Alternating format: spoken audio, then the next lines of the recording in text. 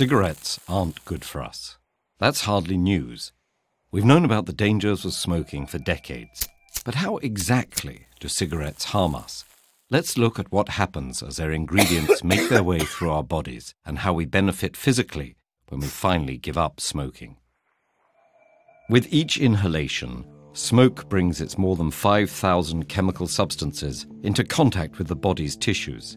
From the start, tar, a black, resinous material, begins to coat the teeth and gums, damaging tooth enamel and eventually causing decay. Over time, smoke also damages nerve endings in the nose, causing loss of smell. Inside the airways and lungs, smoke increases the likelihood of infections, as well as chronic diseases like bronchitis and emphysema. It does this by damaging the cilia, tiny, hair-like structures whose job it is to keep the airways clean. It then fills the alveoli, tiny air sacs that enable the exchange of oxygen and carbon dioxide between the lungs and blood. A toxic gas called carbon monoxide crosses that membrane into the blood, binding to hemoglobin and displacing the oxygen it would usually have transported around the body. That's one of the reasons smoking can lead to oxygen deprivation and shortness of breath. Within about 10 seconds, the bloodstream carries a stimulant called nicotine to the brain, triggering the release of dopamine and other neurotransmitters, including endorphins, that create the pleasurable sensations which make smoking highly addictive. Nicotine and other chemicals from the cigarette simultaneously cause constriction of blood vessels and damage their delicate endothelial lining, restricting blood flow. These vascular effects lead to thickening of blood vessel walls and enhance blood platelet stickiness, increasing the likelihood that clots will form and trigger heart attacks and strokes.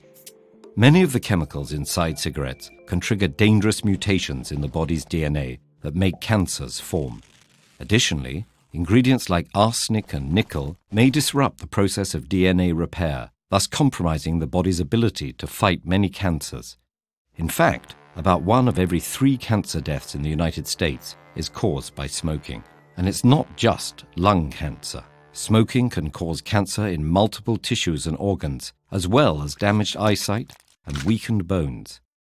It makes it harder for women to get pregnant, and in men, it can cause erectile dysfunction. But for those who quit smoking, there's a huge positive upside with almost immediate and long-lasting physical benefits. Just 20 minutes after a smoker's final cigarette, their heart rate and blood pressure begin to return to normal.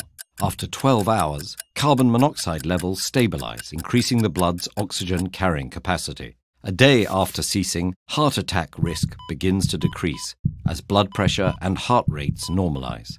After 2 days, the nerve endings responsible for smell and taste start to recover. Lungs become healthier after about 1 month, with less coughing and shortness of breath. The delicate, hair-like cilia in the airways and lungs start recovering within weeks and are restored after 9 months, improving resistance to infection. By the 1-year anniversary of quitting, heart disease risk plummets to half as blood vessel function improves. 5 years in, the chance of a clot forming dramatically declines and the risk of stroke continues to reduce. After 10 years, the chances of developing fatal lung cancer go down by 50%, probably because the body's ability to repair DNA is once again restored. 15 years in, the likelihood of developing coronary heart disease is essentially the same as that of a non-smoker. There's no point pretending this is all easy to achieve. Quitting can lead to anxiety and depression resulting from nicotine withdrawal. But fortunately, such effects are usually temporary, and quitting is getting easier, thanks to a growing arsenal of tools. Nicotine replacement therapy through gum, skin patches, lozenges and sprays may help wean smokers off cigarettes. They work by stimulating nicotine receptors in the brain and thus preventing withdrawal symptoms without the addition of other harmful chemicals. Counseling and support groups, cognitive behavioral therapy, and moderate-intensity exercise also help smokers stay cigarette-free.